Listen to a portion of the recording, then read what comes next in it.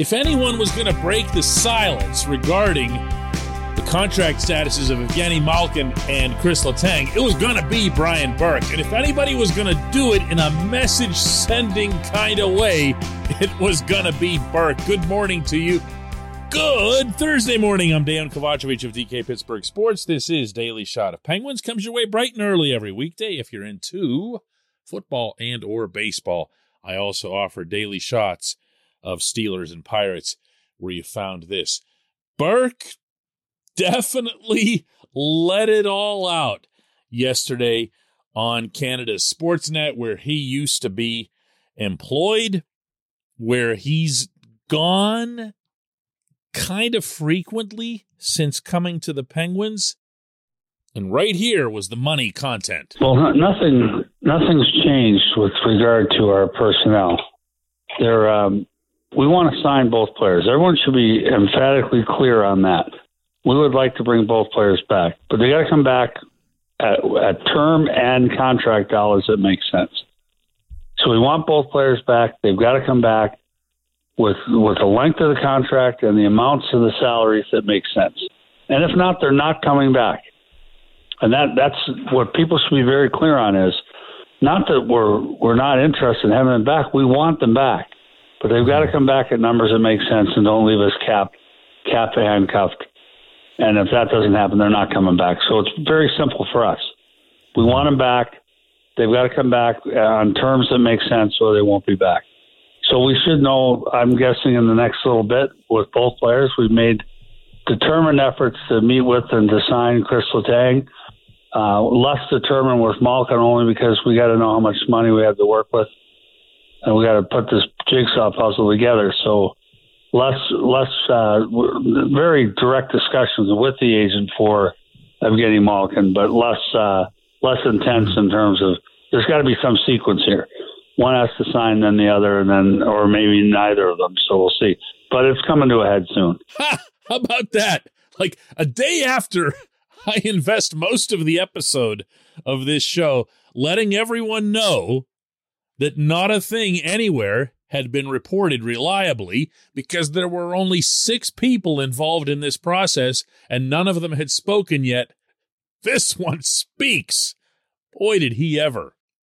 There's a lot to digest there.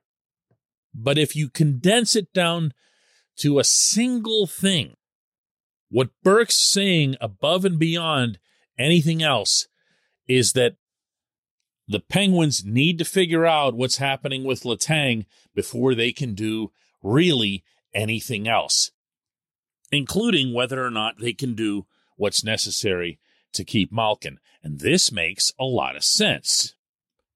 At this stage of their respective careers, and I offer this very respectfully, Letang is the better player. Letang is more valuable. Letang has had the healthier history, at least again, of late, and Letang appears to be better positioned to ensure that his contract isn't just a parting gift for past performance. I felt this way all along, and infinitely more important, the Penguins now clearly feel the same way. The question is, how far are the Penguins willing to go with Letang in terms of not just money, but also term? Because you might recall that after the Game 7 loss to the Rangers, when Letang met with us, he spoke of playing for a very long time, something that Gino and Sidney Crosby really didn't do. And none of this stuff happens by accident. None of it is spoken by accident, not on either side. This portion of Daily Shot of Penguins is brought to you by the good people at the Greater Pittsburgh Community Food Bank, where they're committed to providing food for all of our neighbors in need across Western Pennsylvania.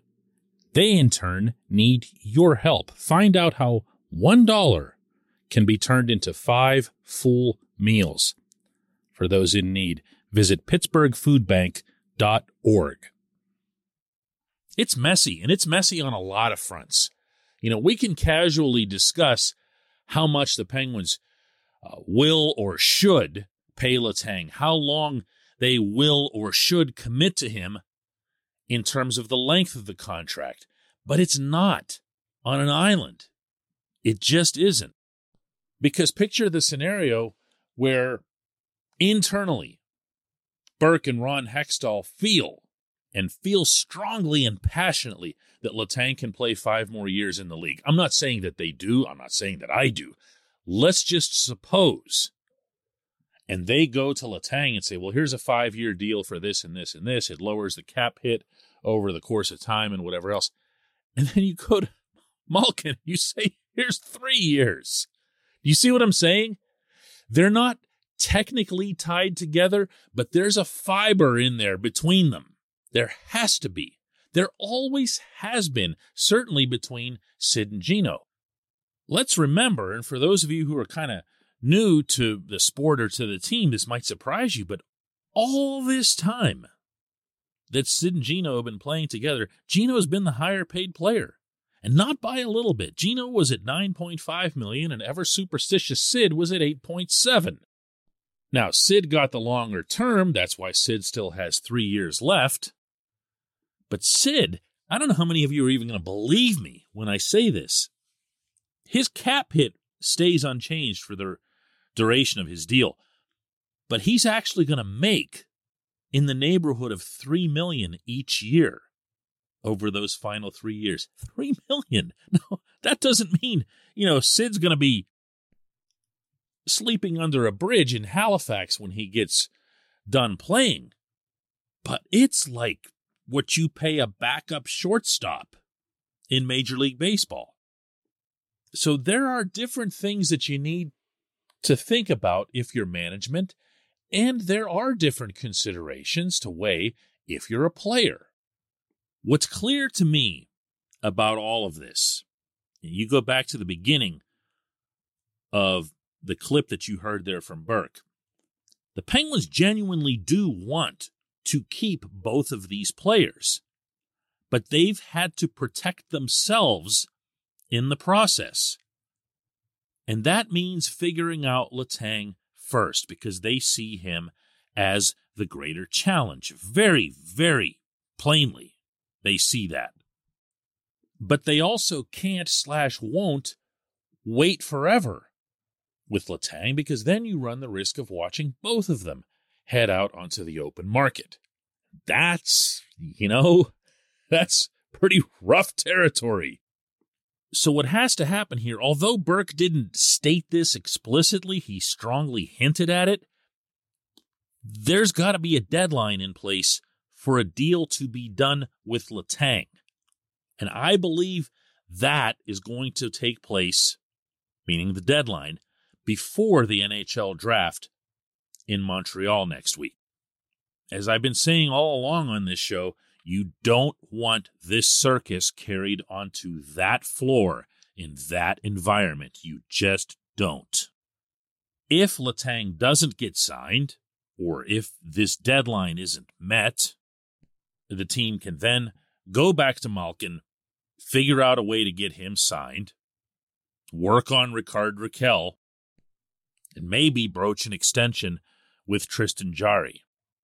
And maybe a little more, because, man, if we're being real here, there isn't a number one defenseman on this team if and when Letang leaves. And if you're one of those people, and I hear from you every day, so I know you exist, who's either perfectly fine with one or both leaving, Letang and Malkin, or even eager to see them go, I'll ask you the same question I've been asking for weeks now, and that's this: who will you replace them with at a comparable price? Don't say, oh, we'll just find somebody, or Vince Trocheck, or whatever. Give me names. Show me data. Show me production that matches what you'd lose from one or both of these guys. Again, fitting within your current cap constrictions. Can't. Just can't. When we come back, J1Q.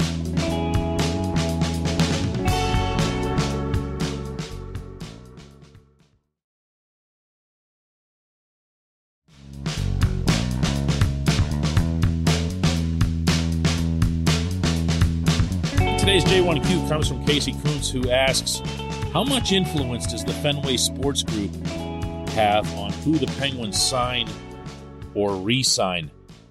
Casey, earlier yesterday, I got another question from somebody else. I'm going to kind of lump it in with yours because they asked to what extent Mario Lemieux would be involved in this process.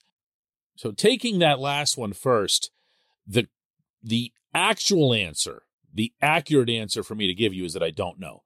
I am not privy to the conversations being had between Mario and the Fenway Sports Group, if there are any. However, based on my dealings with Tom Werner and based on my understandings of how FSG operates and how they anticipated they'd operate in Pittsburgh, this would be a classic case of a situation where FSG would want to consult the resident dude, okay? This is an area of this team and its ownership that has been particularly precious to both Mario and Ron Burke. And remember that they're both still involved. And Mario especially has been vocal about wanting to keep great players in Pittsburgh for the duration of their careers. Not at a detriment, but to do it as possible. So I'll answer that I believe that Mario would be consulted. I do not believe that Mario would have a quote-unquote vote or anything to that effect. I believe that he'd be asked and he'd offer an answer.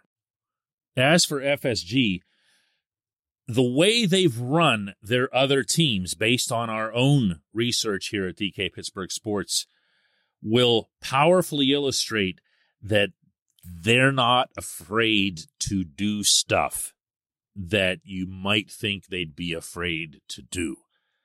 When they take over a team, they'll do kind of what we've seen over the past year, which is spend a few months learning, observing, being on the scene, being regulars, being right in between the general manager and the president of hockey operations. And I'm referring to where Werner sits in the box for home games at PPG Paints Arena.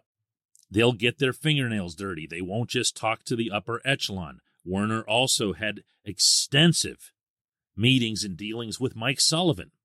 You know, the guy right behind the bench for the games. That's not necessarily the way that sort of thing usually goes. They're digging for information so that they can form their own views and their own vision of what the franchise should be. Now, as I say that, understand that they are employing Ron Hextall and Brian Burke. And by every account, they're operating in harmony. It's not somebody's will against somebody else's will. So out of all those things that Burke said yesterday, maybe the most important one was the very first, which is that we, the Penguins, very much want to sign and to keep both of these players. Burke saying that, in essence, is the company stance. And as such, it is the ownership stance, whether that means FSG or Mario or Ron or the whole thing put together. That's the way I'd look at it right now. They want to sign these players, but they also don't want to be dopes about it. I appreciate the question. I appreciate everyone listening to Daily Shot of Penguins, and we'll do another one of these tomorrow.